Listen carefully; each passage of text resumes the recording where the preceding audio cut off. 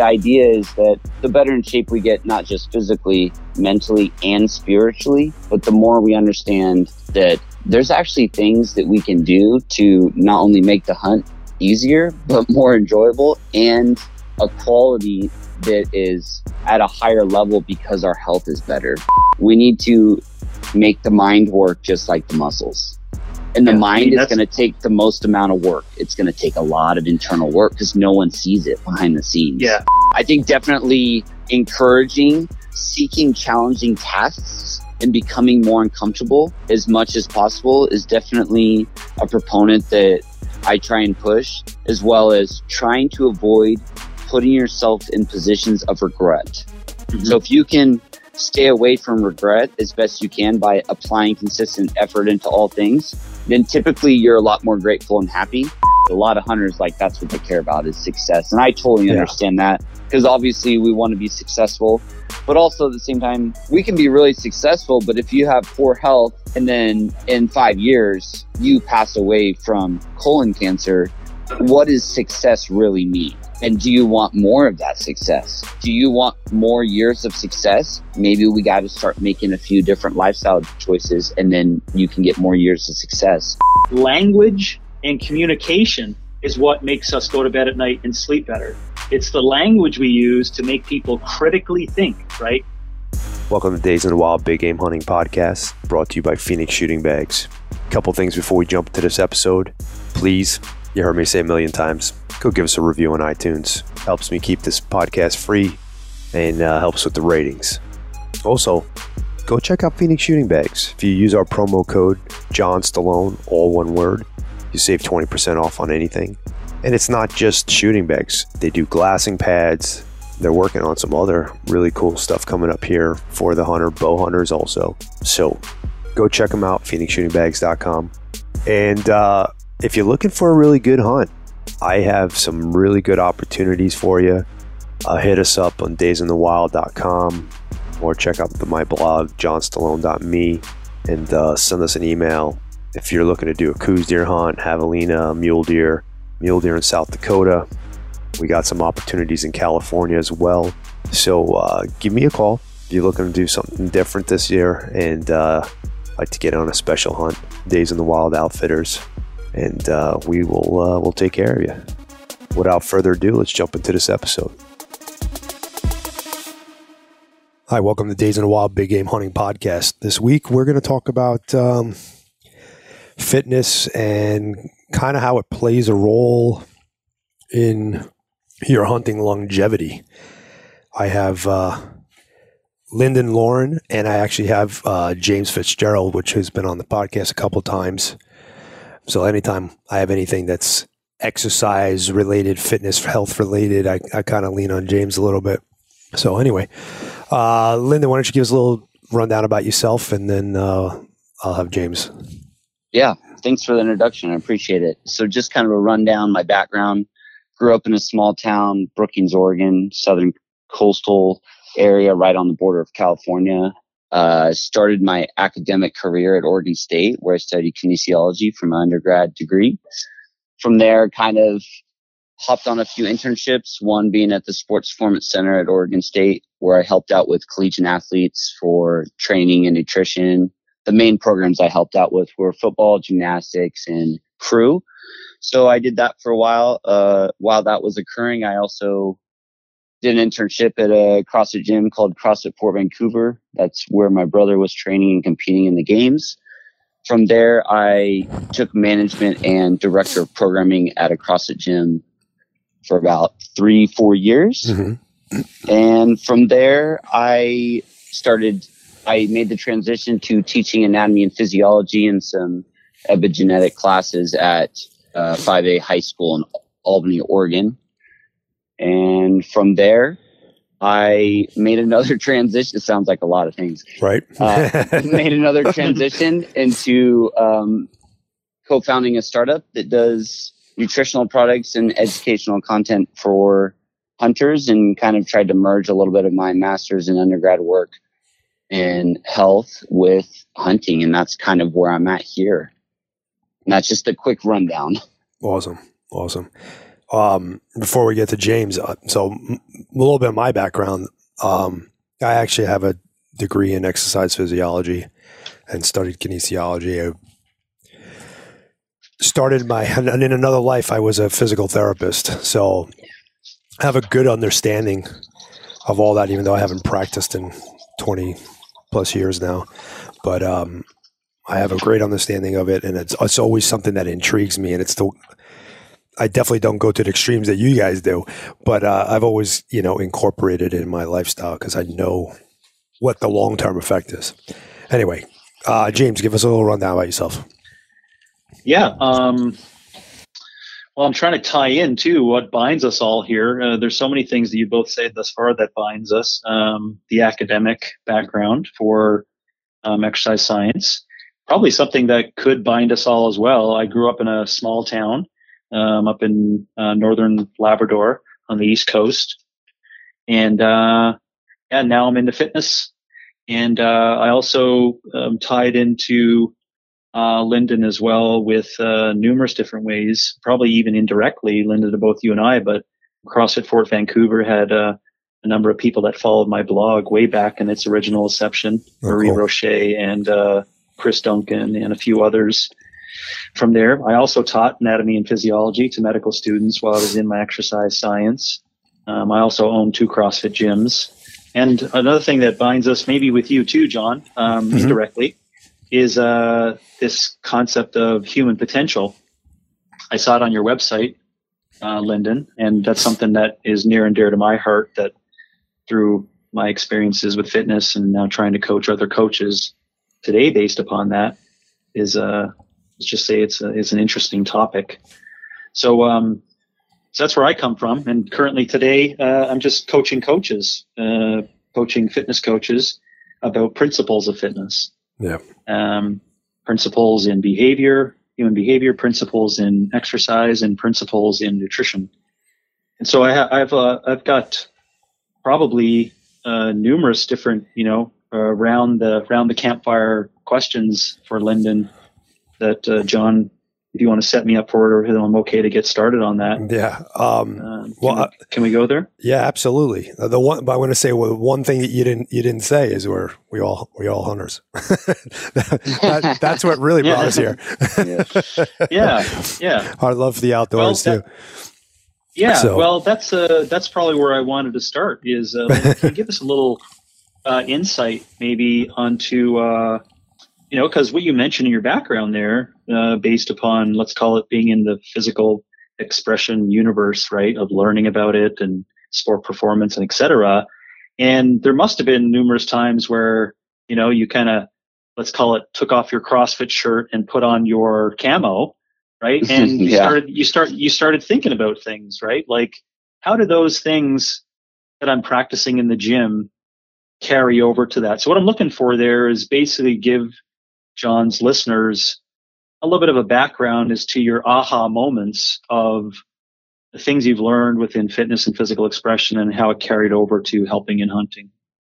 That is a great question. Kind of multifaceted. There's a lot of areas I could kind of attack. I would say not only did I teach at the high school anatomy and phys, but I'm also the strength conditioning coordinator for some of the sports programs for football and wrestling. And there's been a lot of ahas with that age group, but then also along the same lines, I've had a lot of ahas with even current members at a gym that I've helped out with, in that once you determine what it is hobby-wise that you really enjoy doing, that you want to spend a lot of time doing, if you can understand and establish the self-awareness where there's a connection between, if I do more things in favor of my health, that I can raise the odds of being able to do that hobby more, then it becomes liberating once you understand that without health, there's no more hunting. Mm-hmm. And so when we start looking at all of the variables physically related, I felt like, for me personally, when I was training for some of my backcountry hunts in the Eagle Caps, which is Eastern Oregon, that I knew instantly if I was fit enough to handle 5,000 feet with a 60-pound pack and a bow the very first day. And there's a smaller percentage of hunters most likely doing backcountry hunts. But the idea is that the better in shape we get, not just physically, mentally, and spiritually, but the more we understand that there's actually things that we can do to not only make the hunt easier, but more enjoyable and a quality that is at a higher level because our health is better. And I think the interesting conversation is looking at the variables that have nothing to do with training, sleep, or nutrition, and the variables that are associated with morals, vitamin D. So I think there's just a lot of others that aren't really being talked about. And I think there's an interesting conversation in that you can enhance your hunting abilities and the chances of being able to hunt longer if we can make some strategic lifestyle adjustments. Mm-hmm. And I don't know if that addressed the exact question, because I kind of went on tangents, but that's kind of a starting point. Yeah, no, indirectly I asked, where did you get your aha moments? And you more or less said where you think others get their aha moments and the reasons for them getting those aha moments, which I wholeheartedly agree with you based upon behaviors and people's perception of what they're actually doing. But I was trying to get, how did you come to these recognized aspects, as to how, and I apologize to express your business name, Anion, is that pronounced correctly? Yeah. So the scientific way, and you guys probably understand this, is anion, and that's terminology from that. But a lot of people say anion. It's not the end of the world if anyone says it a different way. So either way, I'm good with. Yeah. No, I was just trying to get us, every listener, to the idea of like, well, how did Linden come to this understanding, right? This like aha moment of, wow, if people do actually think about these deeper things around existence and human potential, and they try to work their ways towards it. And as they work their way towards it, they're like, holy shit, I can hunt better. Right. Then that's why I was asking, to see if others could like hear that and get an aha moment themselves, right? Of, diving into, stop worrying so much about, how much you're back squatting, but worry so much about how you're seeing this play out for you to be able to hunt for 50 years, Right. Yes, most definitely. And that kind of asking me exactly like some epiphanies that I've had. And I mentioned this in the book that I'm currently putting together. It's hopefully going to publish at the end of the year, relating health and hunting. And in it, I mentioned that my father passes away when I'm 18 due to poor lifestyle choices. And I think that's one of the things that was first triggered in my mind, where he really enjoyed hunting, and that's how I was brought up in it. My mother and father both hunted at a high level.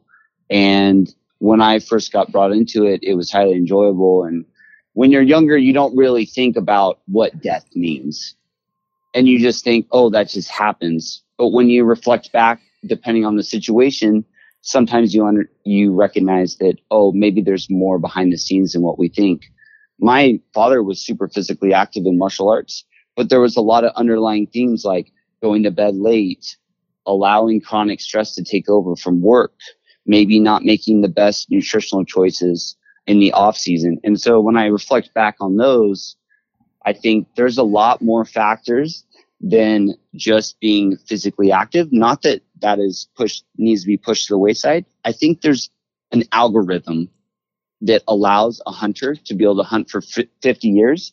It's going to take a long time to unlock all the variables. And I don't know if that day will ever come, but the more that we can start looking at all the variables associated with what's going to allow us to hunt and have a good quality hunting experience without health limitations is a step closer to something really special and positive. And so when I look at epiphanies, that's definitely one. Another one is definitely seeing other people struggle who enjoy hunting with health limitations that prevent them from, like knee issues, headaches, stomach aches, leaky gut, poor mental health. So when I start looking at those, I have empathy for those people because they extremely enjoy hunting. The connection just hasn't been drawn for what can we do to improve those things so that you can continue hunting. And I think just various conversations, experiences with hunting, my family, seeing family members pass away from chronic disease, and then somehow teaching at a high school and then my master's, and it just kind of all accumulated into one moment where it was a meeting of the stars. And all of a sudden I was like, well, why aren't we talking about the other things besides nutrition and training that have to do with ways that we can improve our health? And I would like to see more hunters hopefully look at a different approach like this so that they can have a better quality hunting experience. It's not necessarily that I want someone to live to 110, because you can live to 110 and have the last 5 years incredibly poor health. It's to make the quality of the years really good. And that's why I'm more focused on kind of health span than lifespan. Definitely you can live a long life and you want to extend the life if it's a good quality of life. So I'm trying to get the quality of life to be heightened. And yeah. So if that makes sense, it's kind of a prolonged answer, but epiphany came from a lot of different avenues. Yeah, no, I appreciate that. And I'm going to make an assumption here that you're not considering a health span something that's the opposite end of the equation either, which is like the I don't know why I thought of Jeremiah Johnson, but the Jeremiah Johnson route of like wham bam 30 years survive and then just go out like on a rock star idea. You're probably talking about like your words, or maybe I'm indirectly asking that question when you say health span and you say human potential. How can you get John's listeners up to speed on what I probably, I speak about human potential for hours and hours just because it's philosophical masturbation for myself, but because there's a lot of deep pieces inside of it. So what are your initial thoughts on opening up that conversation on health span and human potential to someone who has no like concept of what you're discussing? Good question. In terms of health span, it is like, if we can really just kind of hone in on what it is during the off season. So for majority of us, we're probably not hunting more days out of the year than off season. So when I look at health span, I want a lot of these hunters to really hone in, not just the in season, but the off season, day to day, little tiny choices. There's a concept called the butterfly effect where little tiny things can add up to big things. And the idea with health span is by making small, little minute changes to lifestyle choices, such as maybe as soon as you wake up, you get natural light outside for 10 minutes to regulate cortisol, stress, melatonin, mood, all those things. Those moments in the morning for 10 minutes, those add up. Or maybe just instead of that, you decide to look at your phone first thing in the morning and respond to emails. That plays a big role in mental health the rest of the day. Now times that by 7 days a week, and then you start really looking at how do things accumulate and impact our health. So when I think health span, I think morals, I think training, definitely, nutrition, I think different activities that have nothing to do with hunting. So having backup hobbies, I think supplements to some degree, I think doing specific blood tests to see where your health is at, sleep, breathing mechanics, how much exposure you have to the environment, dirt, sand, grass, building up your willpower, your exposure to nature, rivers, forests, waterfalls, vitamin D I mentioned earlier, circadian rhythm, the consistent timing of when you go to bed, when you wake up, when you feed, when you train, when light penetrates your eyes, hormetic stressors. So getting into a sauna, cold water immersion, how we can improve hormones, reading books, cognitive abilities. What scares me the most and I've mentioned this to a lot of student athletes, is it's not really to lose physical abilities, but it's to lose my mind. That is the most terrifying. So I think one of the things with health span that I really try and stress and promote is we need to make the mind work just like the muscles. And the mind is going to take the most amount of work. It's going to take a lot of internal work because no one sees it behind the scenes. Yeah. I think we're possibly biased to that based upon our previous experiences. I'm not disagreeing with your notion that the cognitive repertoires or maintaining mental acuity for a lifetime is not higher order. Ironically, I do place that as the number one thing we work on for people long term. And I'm just going to try to tie it into hunting because I think that's something that I don't do enough of today. but I do know that there's a shit ton of cognitive capabilities, and I do know there's a huge number of strategies and tactics and cognitive, let's call it cognitive range, that is needed within hunting that is not necessarily applicable or necessary or needed within day-to-day actions. So I just wanted to make that comment that I'm all on board with that concept. But I do want to stretch it to a slight disagreement there, because I'm looking for an inspiring ideal to finish your story. This is how I heard it, and correct me if not correct me, just how I heard it. I agree with you that all the things you mentioned there, what I would call, in my opinion, new aged methods to fix what is currently broken. But you got to continue with that story to also talk about, well, what's your definition of ideal in human potential? And I would ask maybe for you to venture into that territory to keep going on with your story. What happens when we get all the people at -3, -2, -1 back to 0 with all of those aforementioned things? What does level 1, level 2, level 3, quote unquote, the end story of human potential look like? And even if you can't word it, Linden, what do you think about when I ask you that question for the ideal of human potential for expression? Great question. So when I look at the ideal of the human potential, I think prevention instead of waiting till something bad happens. So if we can possibly redirect the mind of hunters and people in general of, hey, let's look at the prevention mindset and try and get a little bit better at that instead of waiting till a health limitation arises and then trying to panic and scramble and figure out ways to alleviate that and treat it. When we start getting into that realm of prevention, then all of a sudden health becomes something that the results become overwhelming.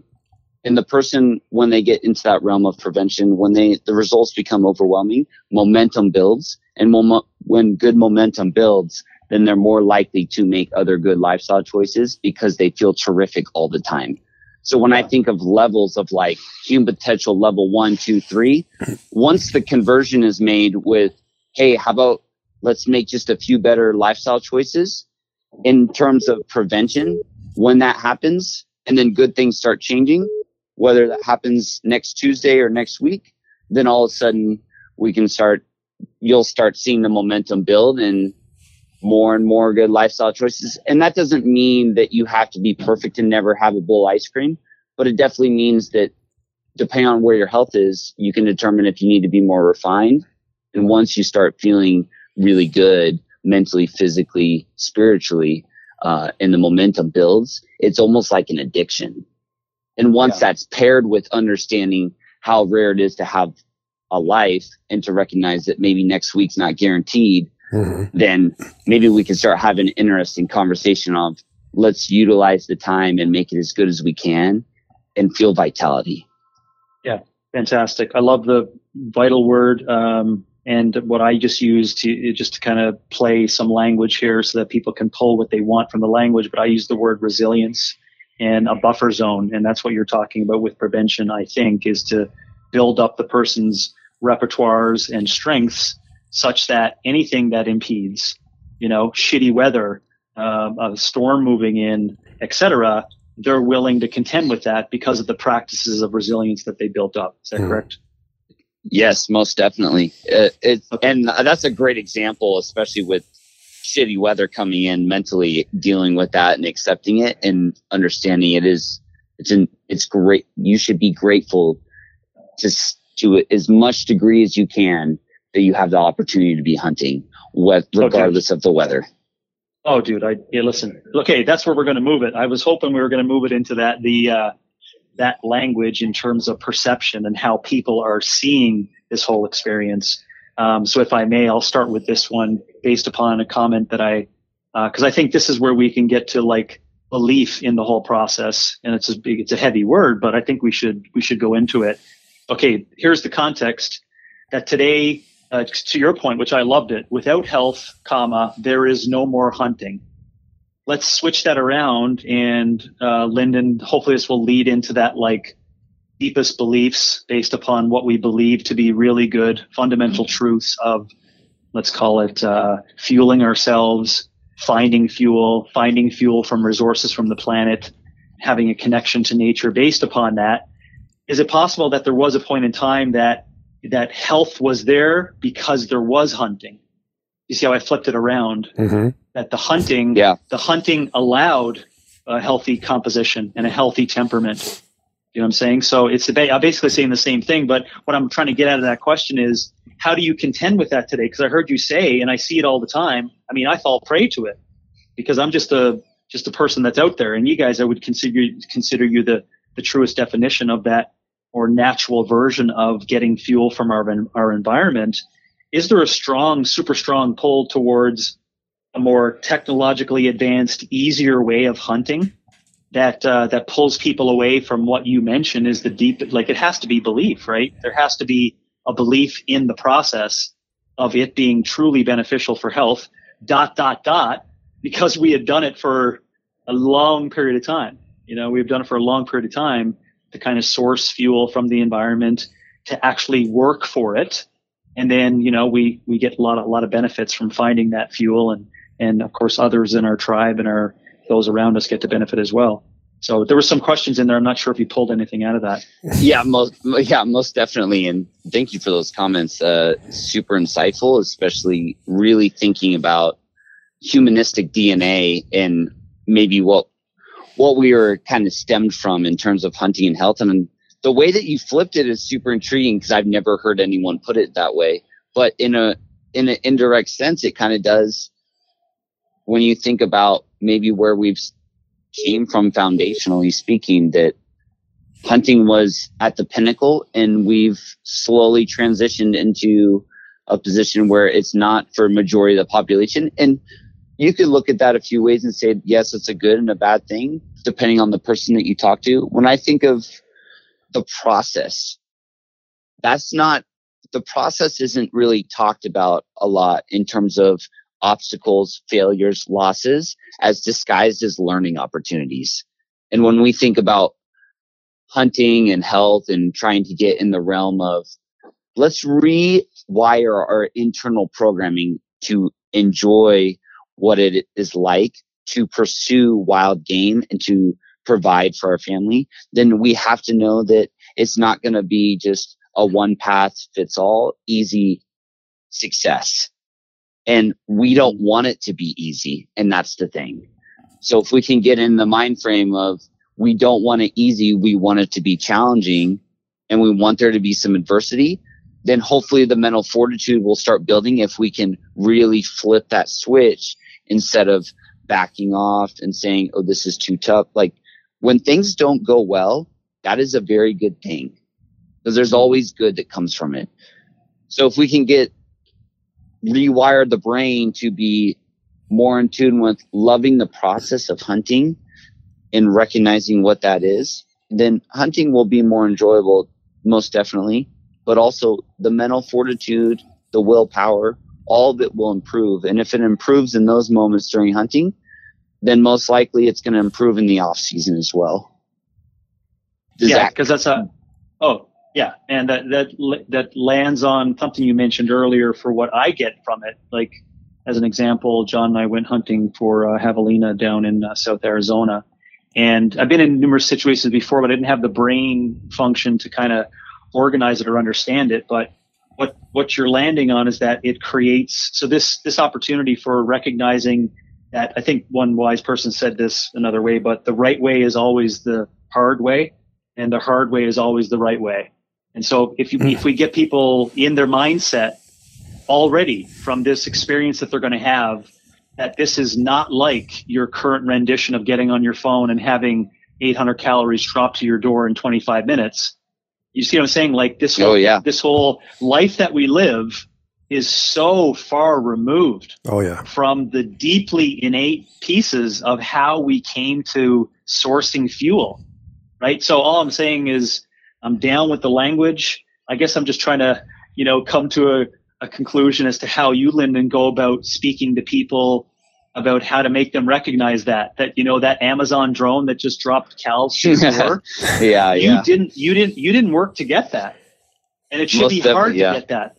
Why is it hard to get that? because, we just have it in our bones, in our like muscles, and our logic, and our history, that we have to do something, And so this is where you and I come in as professionals. We're like, we bait and switch them, right? And I know this is something that's unspoken of, but all coaches know this. We kind of bait and switch people in the health realm, recognizing that, you got to do these squats and this hard work, because it's just something we're putting in place to allow you to have calories. It's like it's a form of hunting. It's a form of physical expression in order to get your food. So I was just mentioning that to see how you help people with that, to make them, and you gave me an awesome answer to it. In case you didn't recognize you did, you started by this. This is something people could take away as a mantra. No, going into it, it's not easy, period. Yeah. That's it. And then if they have that at least awareness, I think you're going to get them on the right path to getting these aha moments, like I did, right? Come back home and I'm like, I just made this sandwich. It's like I just pulled it out of the fridge, and I appreciate these shows like Alone, where it's like, man, I wouldn't survive 4 days, being like that. And then it makes you think about the appreciation and the gratitude. I guess that's where I was going with it for the end. Yeah. To have conversations with people is really intriguing, especially when you start trying to leverage certain terminology to get them fired up, or to make that connection of self-awareness to make a change. I think definitely encouraging, seeking challenging tasks and becoming more uncomfortable as much as possible is definitely a proponent that I try and push, as well as trying to avoid putting yourself in positions of regret. Mm-hmm. So if you can stay away from regret as best you can by applying consistent effort into all things, then typically you're a lot more grateful and happy. One of the things I tell my student athletes all the time is, if they need some perspective on time and pursuing things that are challenging, is to go into an old folks facility and interview a lot of those people that are in that facility, and you'll find that 80-year-old regret is super scary. And typically when someone falls in that category, it's because they didn't pursue hard things. And I'll tell you what, most of them most likely will probably tell me that they wish they didn't. They're not going to tell me they wish they would have watched more TV. They wished they would have done more things, experienced more things, spent more time with loved ones. That's what they would tell me they'd like to do. Not that they'd want to watch TV or go on social media or sit on the couch. They most likely will not tell me that. And that right there tells me that regret's a really scary thing. In order to prevent us from falling into that trap, the more things we try, take risks, fail, learn, the less that regret is going to be contained within ourselves. And that's one of the things that I'm a proponent of, is avoid putting yourself in positions of regret. So take challenges, be authentic, focus on yourself, not others' opinions, and enjoy that kind of process of making use of minutes. Time is really interesting to me. That's a conversation I have in the book, but along with a lot of other people, is time is really interesting to me, especially if you take a day and you write down to the minute what you spend your time doing. And I think that's a fascinating conversation to have, to really sit down and write down to the minute of what you're doing. And then you'll realize, oh, wait, I do have time to train. Oh, wait, I do have time to stretch and to do all these things. It's crazy. We just have to be really strategic. When you say that, you know what it makes me think of, Linden, is, have you ever got your report on your cell phone that says your daily usage is X amount of hours?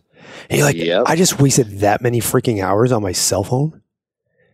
That shit just drives me crazy. I didn't want to interrupt because you guys are on fire. Sorry, John. Go ahead. What it did to me, in case people don't think it's actually effective, is that actually pulled my Facebook, Instagram, and Twitter apps off my phone. And I have really important things to be connected to within social media. Same but here. I just couldn't turn my back on it. I couldn't turn my back on the extra little minutes. And, so I'm just making a point of like, no, it really is something that's an obvious thing. And Linden, I just want to make it, your statements thus far, I shouldn't be the judge of character or the judge of epistemology for an individual, but do you have children? Are you in a relationship? What's the Good question. Recently married for a year, and we just had our first baby boy 4 months ago. Cool. Oh, awesome. Okay. Yeah, well, speaking on behalf of John, there's a lot of to personally judge it. There's a lot of wise things that are coming out of your mouth. There's a lot of wisdom in terms of your practices that, sometimes when you're young, whether it matters or not, it's good to hear that, especially when you're embarking on reproducing and building a family and the things you're going to get into. Just to let you know, I think you're on a really solid base support as to how you're perceiving what's around you. Well, I appreciate the comments. It's having the opportunity to learn, and just because we read more and more books doesn't mean necessarily that we have more wisdom or knowledge. But I think definitely just having the opportunity to learn and better yourself is something that we just take for granted, because there's definitely some people that don't have the capabilities to read or learn, and I think that's just to have that opportunity. I don't read so good. Just kidding. Take a hold. Yeah. You don't have enough podcasts or stairs to climb, John, to listen to so many podcasts based upon it. That's what the thing is. Yeah. Well, let's talk about that. Move it into what you currently do, what Anion is looking to do, and what does it look like if you just want to like dip your toes into that of like, what is your definition of impact for that company? And I'm a reader, so I'll claim to be the reader of the group possibly. But I can't wait for the book so I can get like a deeper perspective on it. And I looked at your webpage and I was actually disappointed to see that the 3 areas in which I was going to purchase any products, it was coming soon. So you teased me and my appetite is wet for it. So I love the bars. I love the pack of stuff. Yep. I would like to maybe offline discuss with you how OPEX and our education and the kind of things that we give freely to people could be embedded inside and help you on your way with the exercise and the package portion. But I can't wait for your book on that. But inside of that was some questions on where do you want things to go in which you can really, close the door, tuck your kids in, kiss your loved one and go to sleep with a smile on your face at night. What does that look like for you, for this company, and your definition of impact for what you're doing with the connection between hunting and health? Yeah, I would start by saying, if I could, when this book gets released, if I could get at one person that could possibly utilize some of the strategies that makes a positive impact on their life, that's a victory in itself. And that the whole intent of the book is to provide something for the hunting community that I feel like I've been selfish in not sharing. So I think definitely not sharing some things that I have helped a lot of my clients, but more on a public stand, has been something that I'm trying to, it's not that I don't want to share it. It's just I haven't really connected the dots on how to until this book. And so if I think there's opportunity definitely for positively impacting hunters. And I hope that they see some of the strategies and apply them. I mean, you can read a lot of books and see a lot of great things, but I can't force someone to try something. But hopefully with some of the strategies, I try to go down the practical route of something that's realistic, especially because I'm doing 99% of these and I have a lot of clients doing them and they're seeing a lot of great benefits. So in terms of the company, if you look at the website of Anion, Merging Science with Outdoors, you'll see some nutritional products that we have in the works. And then the book, which is the beginning of the year, called Your Hunting Health Span, 73 Ways Hunters Can Age Better and Prevent Disease. And it is strictly in the realm of trying to improve the health of hunters. And that is simple as I can make it, because of that saying that I said earlier, without health, there's no more hunting. So if someone really enjoys hunting, hopefully I can provide them a lot of good resources and maybe a few tips to try. And if they try them and see benefits, then all is well in the universe, and I'll feel very good, because that's the intent of the book. The intent is to hopefully positively impact the hunting community in a way that hasn't been done before. We know that there's lots of health books.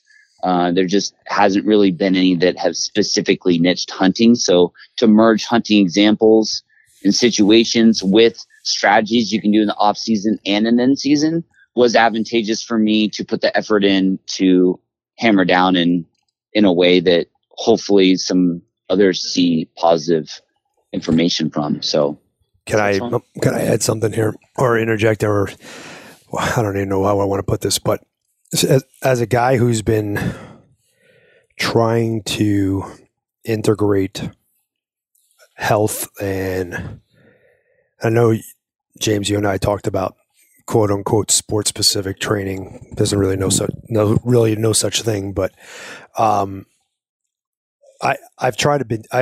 been trying to beat this into the everyday hunter's mindset for, I don't know, 25 years probably. And I received a lot of pushback over the years. Lots and lots of pushback. I think the main obstacle you have is to get the hunter to realize what it is, for lack of better terminology. Well, not really, because you're monetizing it. What you're selling them, In my experience, the only thing that I've been able to get people to get on board with was the silver bullet principle. Give them the silver bullet. How do I fix this? How do I get better at this? How do I kill more elk? How do I, whatever? What do I do to do that? And then give them, I don't know, whatever, my training regime or my drills that I do or whatever that is. And that's the only thing that I can get them to connect the dots. Because there's so many guys out there that are like, well, Joe Schmo's 200 pounds overweight and he kills big bulls every year, or he kills a deer every, it's like, I always get the answer. You don't have to be a CrossFit guy to have success. And they're right. You don't have to have, you don't have to be the biggest, baddest guy in the mountain to have success. And my answer to them has always been, but it's the quality. Joe Schmo, who's 200 pounds, is huffing it the whole time. And yeah, he got something, but he may, if he didn't get something in the first 3 days, he may not have been able to go the full, week of the hunt or whatever, whatever the case may be.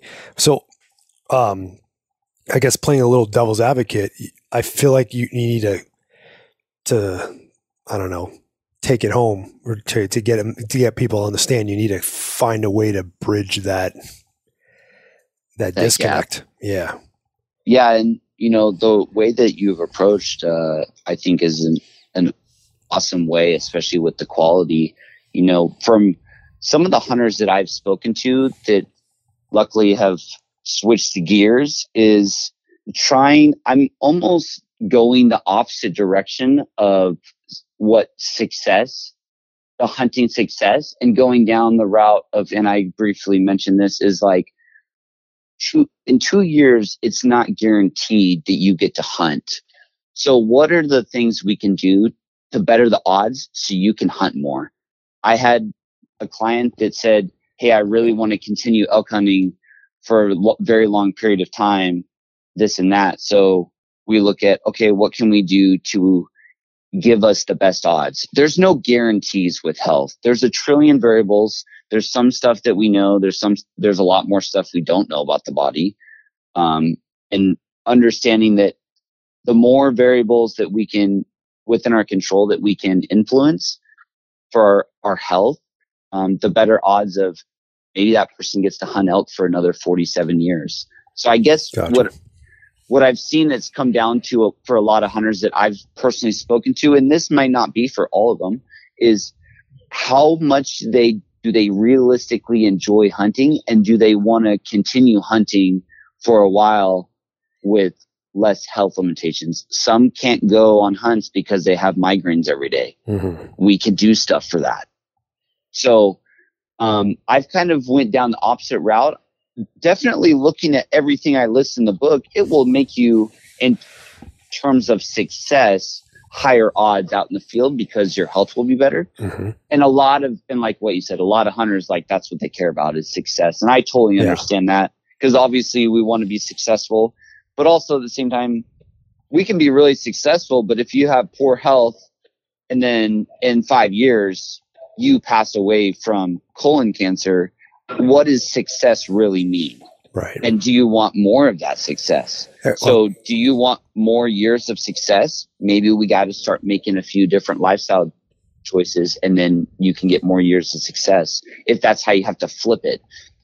Like I always told a lot of my classes when I was teaching at the high school, sometimes if something's not working, it's not necessarily that the idea isn't the right idea. It just hasn't been packaged and presented the right way. Do I know the right way? Of course not. Who knows what the right way is? But what I'm saying is maybe it just needs to be repackaged and placed up in a way that resonates with some. And so far in my work, I've seen a few, which is gaining momentum, understand like, oh, I'm not guaranteed 7 more years, but what can give me a better odds of possibly being able to hunt maybe an extra few years, but make those years really good.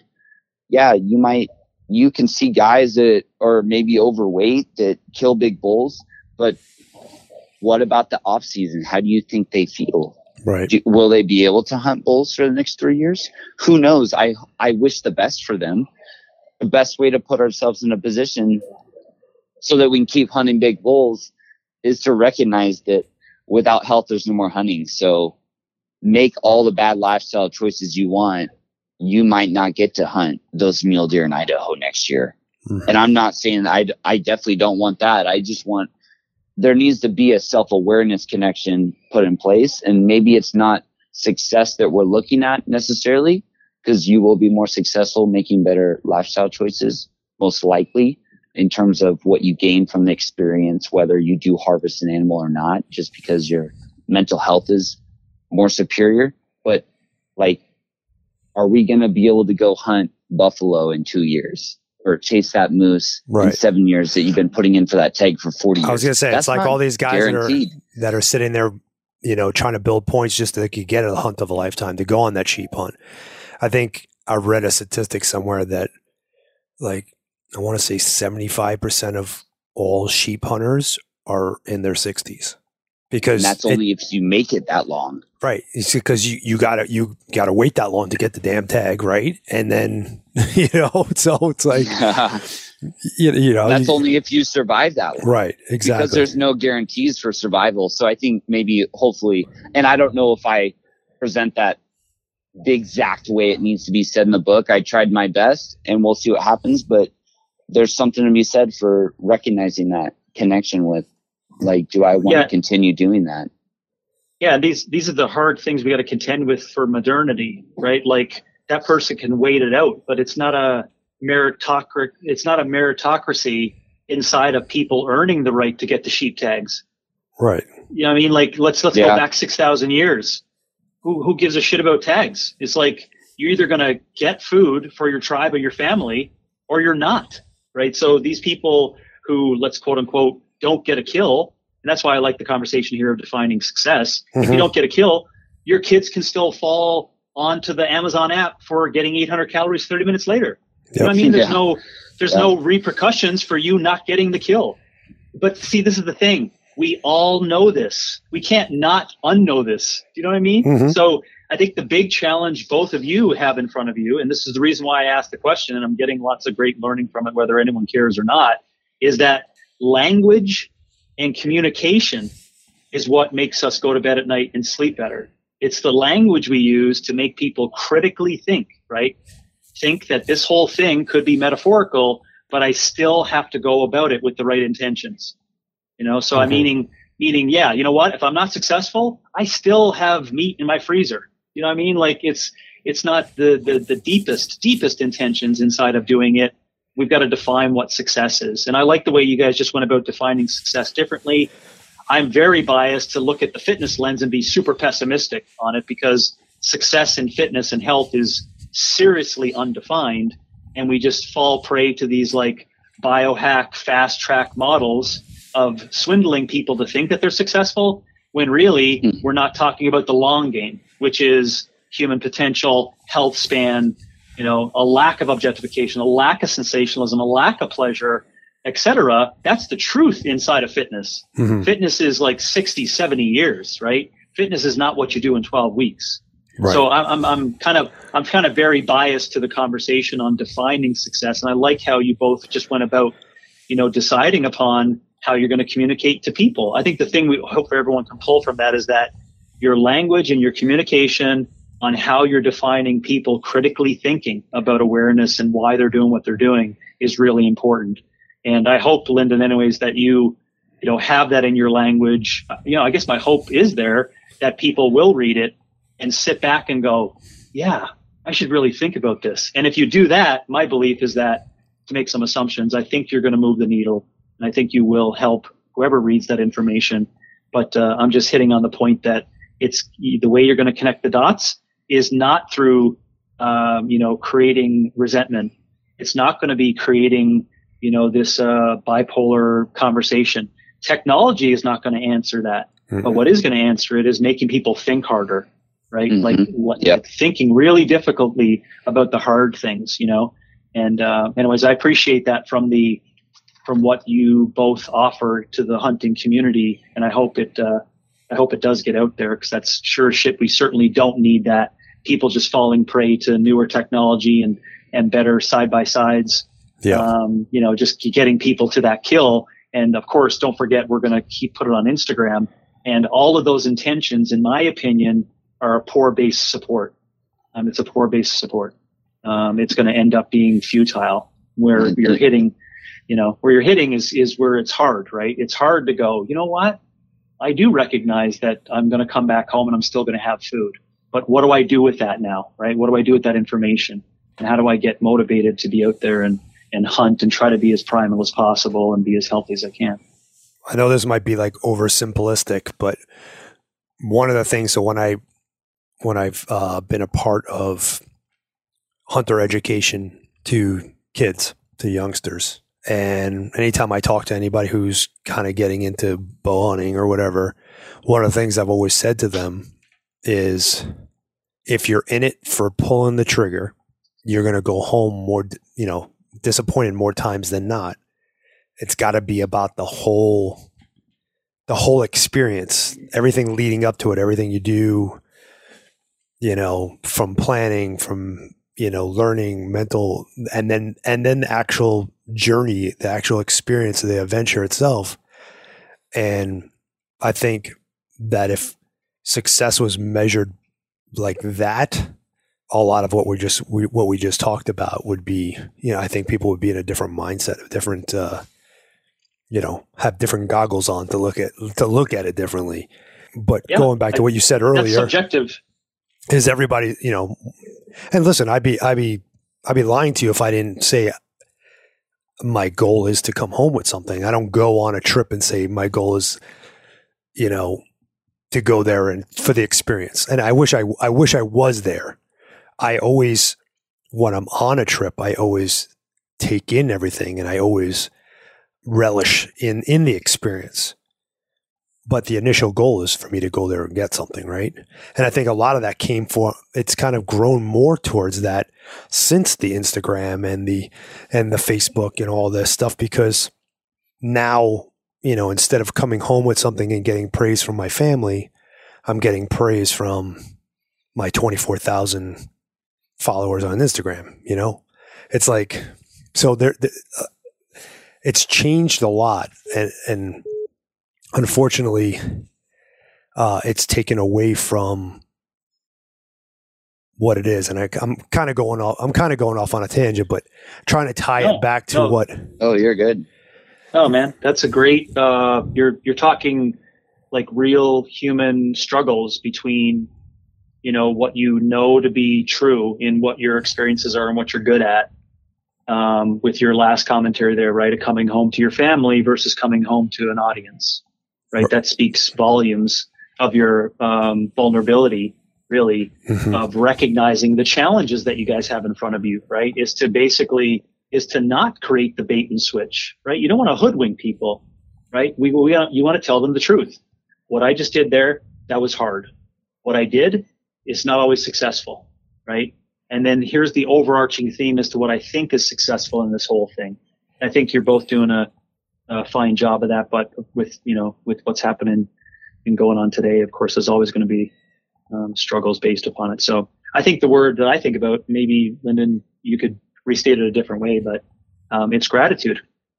That's what ends up happening, right? You just become grateful for everything that's in front of you and everything that just participated. That's what you just said too, John. And the moment that settles in at some point, then typically fulfillment follows. And when fulfillment follows, then happiness is not just occurring, but it's wholeness, because now you're embracing everything, the good, the bad, the middle, because it's all part of the equation and it's all good.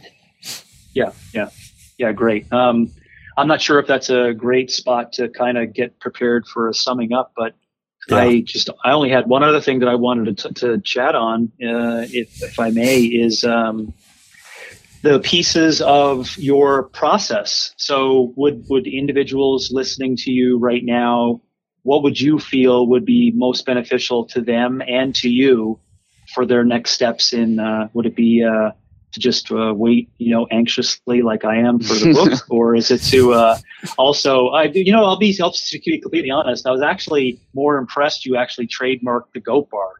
I mean, I don't know how Tom Brady didn't get that before you, and somehow manufacture a different version. But I'm also excited for that. John and I are always up for little snacks that we can use to keep our mental acuity. We chat about it all the time. So, what's the next steps? I guess I could be mean and make you wait, but I'm not sure I don't want to set the expectation too high. I tried my best to put something together that hopefully could positively impact the hunting community. So we'll see where that kind of puts the book. In terms of waiting until then for the nutritional products, that's been quite the road, just because manufacturing in terms of COVID kind of changed the game. So it's been a challenge, but those are looking upright and they're looking good. You'll have to wait on those, unfortunately, but that could be another conversation, why those came about and why I saw the need and so forth. In terms of what hunters can do now, I think I'm not a huge fan of waiting until the new year to try new things, or waiting till Monday to try new things. Yeah. If something exciting or new kind of comes my way and there's benefit to it in some manner, I want to do it that very moment, depending on what it is. I don't want to wait till the beginning of the week or next year. So when I think of like waiting for the book, it's going to be the beginning of the year. That's something you're going to have to wait for, but what can you do now until that time? And I think what would be good now is to really do a self-evaluation. How do I feel? Do I feel really energetic, terrific when I wake up? Do I feel like I respond with anger really quickly when someone says something that I don't necessarily agree with? Do I feel like my energy between 1 and 3 is really good? Or do I start yawning between that time? What are the foods that make my stomach not feel that great? Maybe reflect on those. So really, the advice I would hopefully convey in a good way is for hunters between now and when I release the book, is if you start evaluating yourself, not only in the in season, but the off season of day to day. How do you feel? Do you feel good? Do you feel like grumpy all the time? Do you feel like your mental health is not as good as it could be? Like evaluating those things and writing those things down, like getting a starting point, a foundation, so that at least we kind of have somewhere to aim and we have an idea of a baseline. And besides that, I would definitely recommend blood work, but that's a whole nother story on health stuff. So establishing a baseline right now would be really good. Really reflecting on, are you grateful for what you're doing? Are you really maximizing the minutes used. How much time are you spending on social media? How much work are you actively putting into your relationships? Whether significant other or not, putting in effort all the time. Really just self-reflecting, I think, on what you do on a day-to-day basis for each week, and kind of writing things down on what, down to the minute of what's occurring, and then really looking at that list and asking yourself truthfully, and that's a key word, truthful and with accountability. Do I think these things are working? And if not, circle them and keep evaluating and keep writing things down. And then hopefully when I can get this book all prepped, you're in a position where you kind of can tell where your baseline is, and hopefully you're motivated by that point, depending on what kind of changes you want to make. So that's one way of answering, if that answered the question, is I think definitely evaluating baseline and seeing how you feel, and really self-reflecting on, are things going your way health-wise, mentally, physically, spiritually? If not, why do you think that is? Start writing things down, really start getting a foundation of where we're at currently in real time. Well, I can tell you right now, I've evaluated myself as crappy. Everything you said, I'm part of that. Not feeling super energetic in the morning anymore. To all of it, and that's completely fine. Like, not everyone, and I think that's an opportunity, and to write down a broad term of like how you feel, like really the more niche you can get with the terminology of how you feel, or certain situations when it's maybe not as optimal, you're not thinking well, maybe you jump to conclusions quickly, like write those down. Why are they occurring? Why do you think they are? Or write the situation down itself. The more niche we can get with specific things, the more we can get to the cause. Mm-hmm. And that's where there's an interesting conversation. And that's the stuff I like talking about. What are the cause of things, or what we think might be the cause? Right. And so establishing a baseline based off cause, I think, is really interesting. Like really thinking like, oh, what have I eaten these last few days? When did I ingest caffeine? At what time of day did I ingest caffeine? What kind of music was I listening to before I maybe got in that disagreement? Did that influence me? What kind of fluids did I drink first thing in the morning?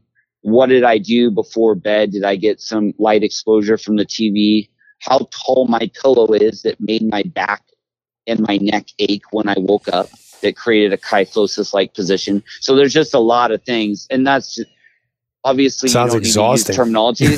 Yeah, it does. But, hopefully, what the goal with that book isn't, I'm not expecting anyone to utilize all 73 different ways. But if you could just try and slowly experiment, I think is the term I like to use, experiment with things and see how they feel and go, then we're on a good path. And so from now till then, I definitely think self-awareness and establishing a baseline of where you're at and writing things down. Write everything down.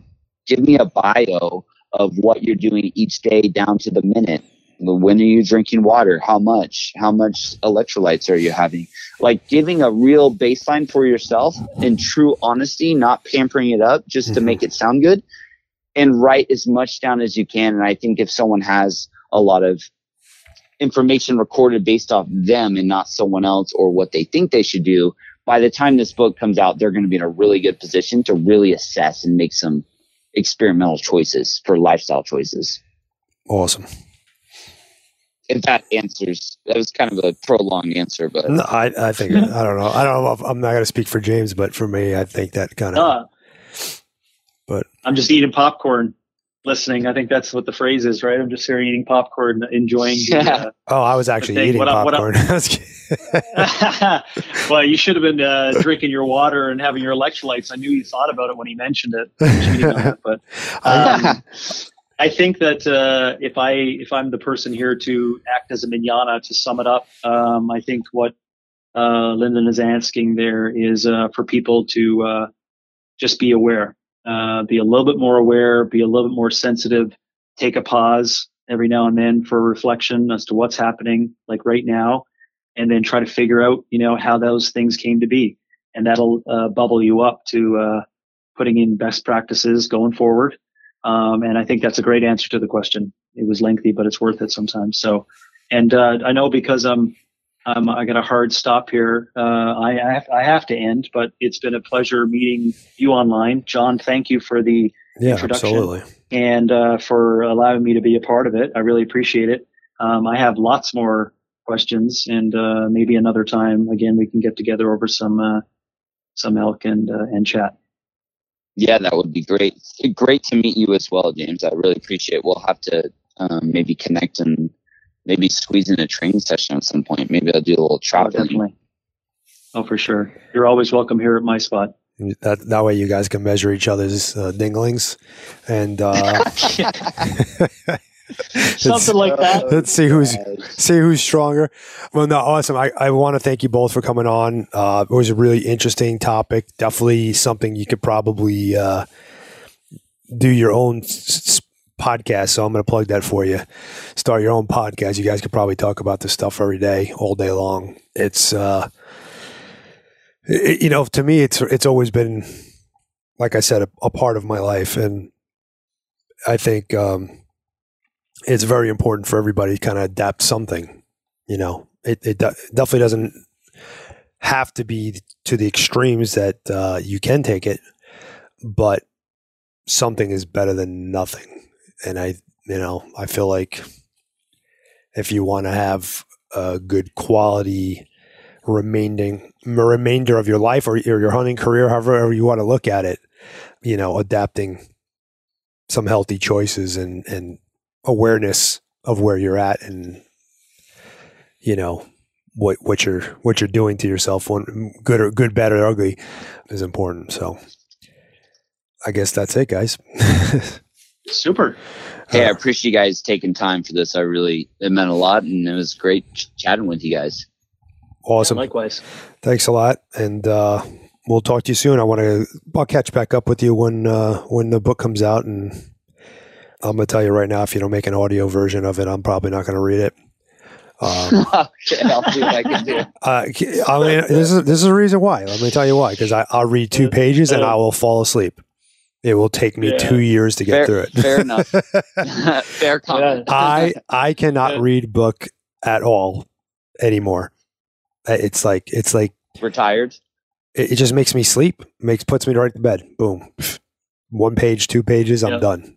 I'll never get through a whole. Well, I'm not sure if I'm setting Linden up for trouble here, but Linden, you do have lots of background in this, because as an online education company, we have to squabble with all these issues with communication.